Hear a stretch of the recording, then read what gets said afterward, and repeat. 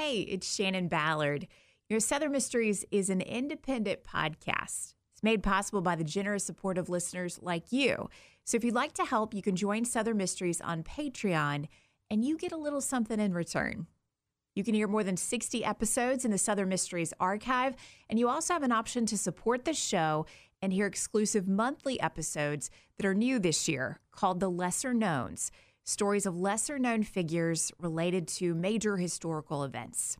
Join me on Patreon today and catch up on all the episodes you haven't heard at patreon.com/Southern Mysteries.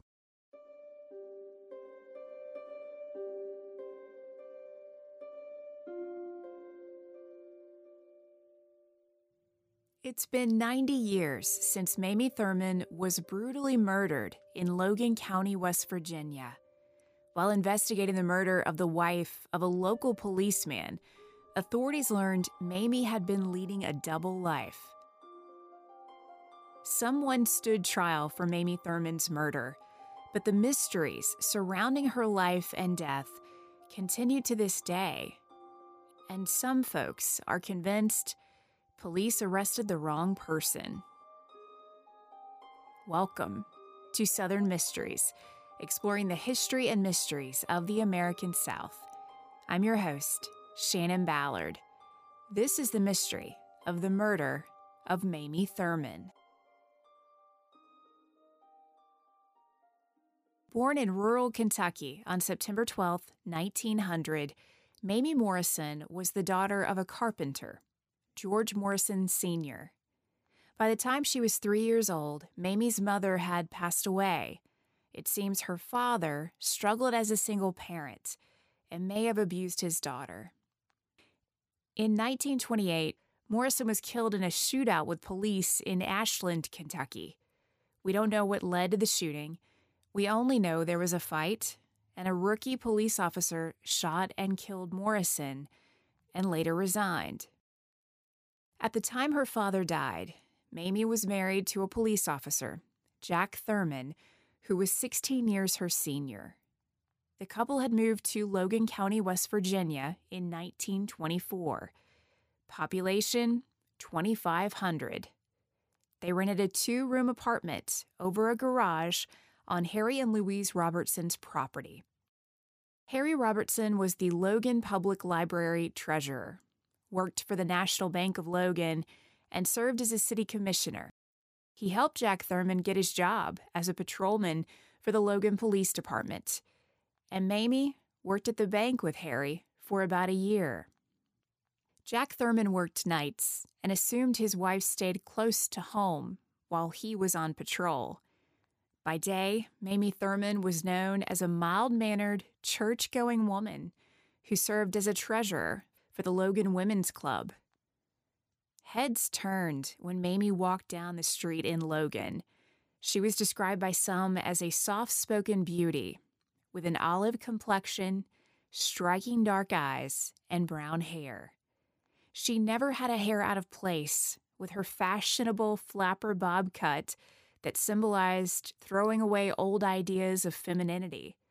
Her hairstyle and fashion sense did stir up some controversy in her small town in Logan County, West Virginia, a conservative region in the Bible Belt during the Great Depression. Not many people were thinking about the future. They were struggling to make their way through tough times. Some leaned into their faith in this part of the Bible Belt. Some threw caution to the wind and decided to live it up and have fun while they could. It seems Mamie enjoyed being in both worlds. She'd be at church on Sunday, dressed as conservatively as the rest of the women, and throughout the week would wear form-fitting dresses that were considered provocative. Mamie was confident in who she was, but Mamie Thurman had her secrets. When the 31-year-old raven-haired beauty died in 1932, she was leading a double life. The Thurmans lived in the Robertsons' apartment for a little over 8 years. Around 1930, Mamie started an affair with Harry Robertson. When darkness fell and Jack Thurman headed out to work, Mamie was bored and afraid to be home alone. She started frequenting a local speakeasy where she found new friends, loved to party, and spent time with Harry Robertson and other powerful men in Logan County who were a part of what was known as the Key Club. Harry Robertson didn't seem like a man who could win the heart of a dashing beauty like Mamie Thurman.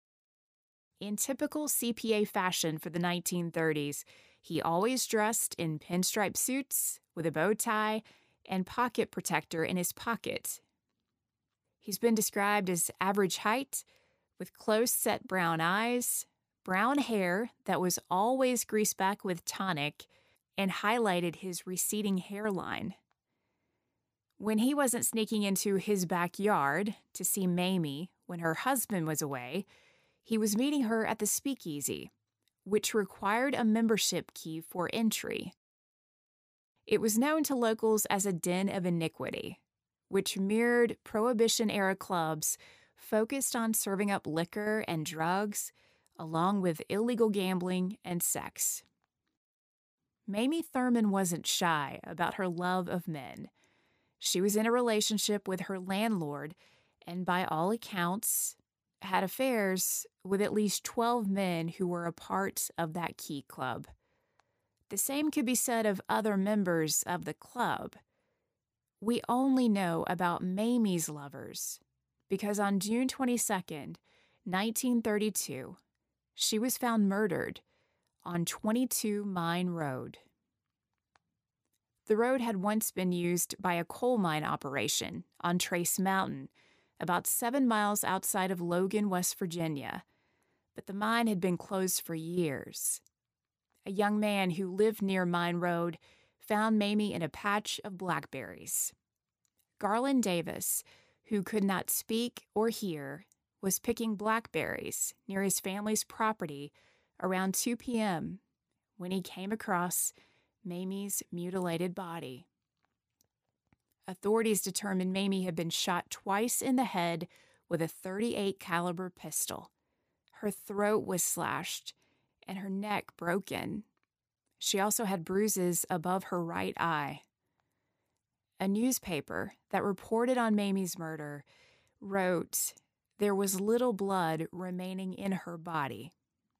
This was overkill. The doctor who examined Mamie found she died instantly as a result of the gunshot wounds. Her throat was cut with a knife found near her body. The slashing of her throat occurred after death.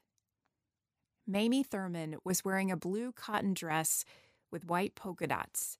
The dye of her clothing had faded into her undergarments, which indicated she had been lying in the area during a heavy rain, which occurred a few hours before her body was found. By the time she was discovered on 22 Mine Road, near 2 p.m. Wednesday, authorities estimated Mamie Thurman had been dead at least 12 hours. Witnesses confirmed seeing Mamie alive around 7 p.m. on Tuesday, June 21st. She was home when a woman delivered laundry to the Thurman apartment. Mamie left with this woman and walked to a nearby store to get cash to pay for the laundry service. At 9 p.m., Mamie was seen walking near a theater in Logan. She was never seen alive again. Mamie's husband, Jack, was on patrol duty that night. He called home several times, but said he never got an answer. Something seemed off, and he reported her missing late Tuesday night. The day after Mamie's body was discovered, police searched the area where her body had been found. They came across her hat about 50 feet from the crime scene with a bullet hole in it. Police believed Mamie had been killed somewhere else and her body had been dumped on the remote mountain in an effort to hide her. Authorities also found her purse about 30 feet from where her body had been found. The killer had left behind the $8 inside, along with Mamie's watch. The killer had not taken Mamie's diamond engagement ring and silver wedding band, which meant the police ruled out robbery as the motive for murder. One detail police did not disclose to the public was a piece of paper found near Mamie's purse. On that paper was written an automobile license number. Authorities did not reveal that clue or the name under which the license was issued. Mamie Thurman's murder was a brutal one. It shook the community of Logan to the core, and the arrest that followed remains controversial to this day. When police learned that Mamie had been sleeping with the prominent Harry Robertson, they searched his home. There, they discovered bloody rags and a razor believed to have been used to cut Mamie's throat after death. Police also found blood in Harry Robertson's car. They questioned Harry and his driver, Clarence Stevenson. Clarence acknowledged he knew about the affair and often passed messages from Harry Robertson to Mamie Thurman when they needed to arrange a meetup. Clarence also admitted he helped cover up the affair, lied to Harry Robertson's wife when Harry and Mamie were together. Harry was an avid fox hunter, so Clarence would tell Mrs. Robertson her husband was hunting if she asked why he wasn't at home. Knowing Clarence Stevenson had been a confidant and trusted by Harry Robertson, police believed Harry or Clarence had murdered Mamie Thurman, and one was covering for the other. Both men were arrested, but denied any involvement in Mamie's murder. At the preliminary hearing, Harry Robertson admitted to a relationship with Mamie and said the last time he saw her was the Saturday before her death. Robertson claimed he was at home, in bed, by 11 o'clock Tuesday night, well before Mamie Thurman's estimated time of death. His attorney also presented the names of 16 men, claiming all had slept with Mamie in the year preceding her murder. He argued all of these men, and anyone aware of their involvement, had motive to murder her. At his preliminary hearing, Clarence Stevenson explained to police he did what his boss told him to do: care for his dogs, accompanied him on fox hunts, and helped on projects around the house. He said he had no reason to hurt Mamie Thurman. 29-year-old Clarence Stevenson was born in Chattanooga, Tennessee, and had little formal education. He moved to Logan in 1923 to work in a local coal mine. Stevenson would later go to work for Harry Robertson, living in the attic of Robertson's home while doing odd jobs, and occasionally serving as his driver. Clarence Stevenson was described in newspapers as a different-looking kind of man, and one paper noted his forehead stuck out. Clarence had been injured while driving a delivery wagon. He was struck on the forehead, which left a prominent large gash in the middle of his head. From everything printed about Clarence Stevenson around the time of his arrest, it seems he had a good relationship with locals. He was a familiar part of life in Logan. People found it hard to believe he or Harry Robertson could be involved in Mamie's murder.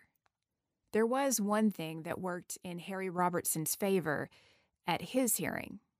He was a prominent white man in the Bible Belt in the 1930s. When a grand jury convened that September, there was no murder indictment handed down for Robertson. His handyman and driver, Clarence Stevenson, was a black man in the Bible Belt in the 1930s. He was indicted for the murder of Mamie Thurman, which left the town in shock all over again. Clarence Stevenson's trial was standing room only. Spectators listened to the circumstantial evidence based on the blood in Robertson's car that Stevenson drove.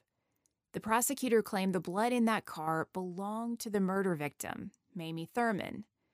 But Clarence Stevenson's defense argued it was his client's blood. Following the accident that had left his face disfigured, Clarence was prone to nosebleeds. But witnesses for the prosecution sealed Stevenson's fate when they testified they had seen him driving near the area where Mamie Thurman's body was discovered. The jury deliberated less than an hour before delivering a guilty verdict. They did recommend mercy, a life sentence rather than death. At sentencing, Stevenson explained he had no knowledge of the crime he was accused of and said he had tried to tell the truth. He hoped the police would continue to look for Mamie's killer because the guilty party was not behind bars. There were doubts about Stevenson's conviction. The NAACP partnered with churches in Logan County to raise money for his appeal, but the appeal failed. Clarence Stevenson died in prison in 1942, shortly after being diagnosed with stomach cancer. Decades on, there is the belief that two people suffered injustice in Logan County in 1932. Mamie Thurman, who had been so brutally murdered, and Clarence Stevenson, who may have gone to prison for a crime he did not commit. Lots of folks around Logan County were convinced all the news coverage of the trial made it impossible for Clarence to get a fair trial. Some even believed the witnesses who testified they had seen Clarence driving near the road where Mamie's body was discovered had been paid off to testify against him. Paid off by one of the 16 prominent men in town who had been on the list of Mamie's lovers, presented in court by Harry Robertson. Mamie Thurman's half-brother, George Morrison Jr., returned to Logan County in the early 1980s. He wanted to answer questions that haunted him. He had built a successful life as a lawyer in New Mexico, but throughout his career, he kept looking back and said he questioned Clarence Stevenson's guilt. He also wanted to solve the mystery of where his sister was buried. Mamie Thurman's death certificate notes she was buried at Logan Memorial Park in McConnell, West Virginia. But newspapers printed statements around the time of her death saying her body would be transported to Bradfordsville, Kentucky for burial. George Morrison published a book inspired by his trip to West Virginia, but he was never able to get definitive answers. In 2019, a Logan County magistrate, Dwight Williamson, wrote a column about Mamie Thurman's murder in the Coal Valley News. He shared that in 1985, he spoke with a local woman named Ruth Morris. She had attended Mamie Thurman's funeral in McConnell. He also spoke with 75-year-old Elsie Burgess, whose father was a caretaker at Logan Memorial in McConnell. Elsie was 17 years old when he helped his father dig the grave for Mamie Thurman. He told Williamson he also helped his father finish the burial after Mamie's funeral. He claimed a small metal nameplate was placed at her gravesite. This is the way burial sites are identified for the placement of a headstone, but a headstone was never placed. Mamie Thurman's husband, Jack, paid $700 for the funeral, but never had a headstone placed at his wife's grave. That move made many people wonder if Jack was hiding something. He was identified as being on patrol the night his wife was killed and maintained he never knew about her lovers. He assumed she was always at home when he was at work. But how does a police officer in a town of 2,500 people not hear, at the very least, rumors about his wife's liaisons? The day Mamie Thurman's body was discovered, Jack Thurman was inside Logan National Bank when Harry Robertson got the call that Mamie had been found dead. Clarence Stevenson was at the bank as well. At trial, Clarence testified that Jack Thurman cried out that his life was over when he learned his wife was dead. Harry Robertson was so concerned about Jack's well-being, he asked Clarence to take Jack's gun so he couldn't hurt himself. Clarence didn't disarm Jack. A fellow officer did. The weapon Jack handed over to the officer was his standard issue .38 caliber revolver. No one knows what happened to that weapon. To this day, there's no clear motive as to why Clarence Stevenson would murder Mamie Thurman. He was loyal to Harry Robertson, but you'd imagine if he knew his boss was responsible for the murder, his loyalty would have ended once Clarence was on trial and facing a death sentence. When Clarence did speak up at his sentencing and claimed the guilty party was still out there, who was he referring to? Jack Thurman? Harry Robertson? Or one of the 16 men Robertson claimed Mamie had slept with in the year before her death? These lingering questions about the man convicted of murdering her, along with her character assassination at trial and uncertainty about her final resting place, seem to have left Mamie Thurman unable to rest in peace. To this day, there are reported sightings of Mamie wandering along 22 Mine Road. Logan County legend says truck drivers traveling near the area where Mamie's body was found would often pick up a woman wearing old-fashioned clothing. Moments after this woman was in their cab, they would look over to see no one in the seat. She just disappeared. There have been reports of a woman wearing a blood-stained blue polka dot dress wandering along the back roads of Logan County. Someone wanted to make Mamie Thurman suffer, and it seems her suffering is never ending. Her husband, Jack, remarried within a year of Mamie's murder. He was 49 years old. His new wife was 22.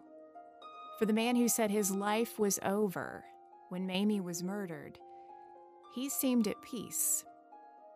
If you believe the stories told about Mamie around Logan County, it seems that peace continues to elude her as she aimlessly wanders and waits for justice that will never come.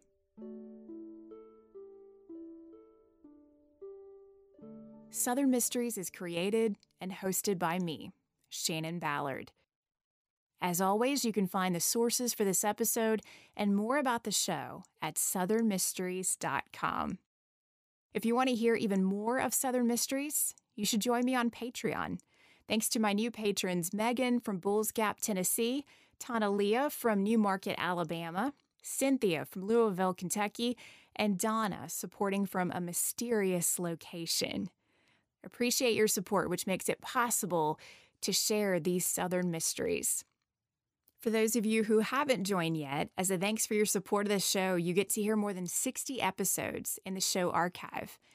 These are the early seasons of Southern Mysteries that are available exclusively on Patreon.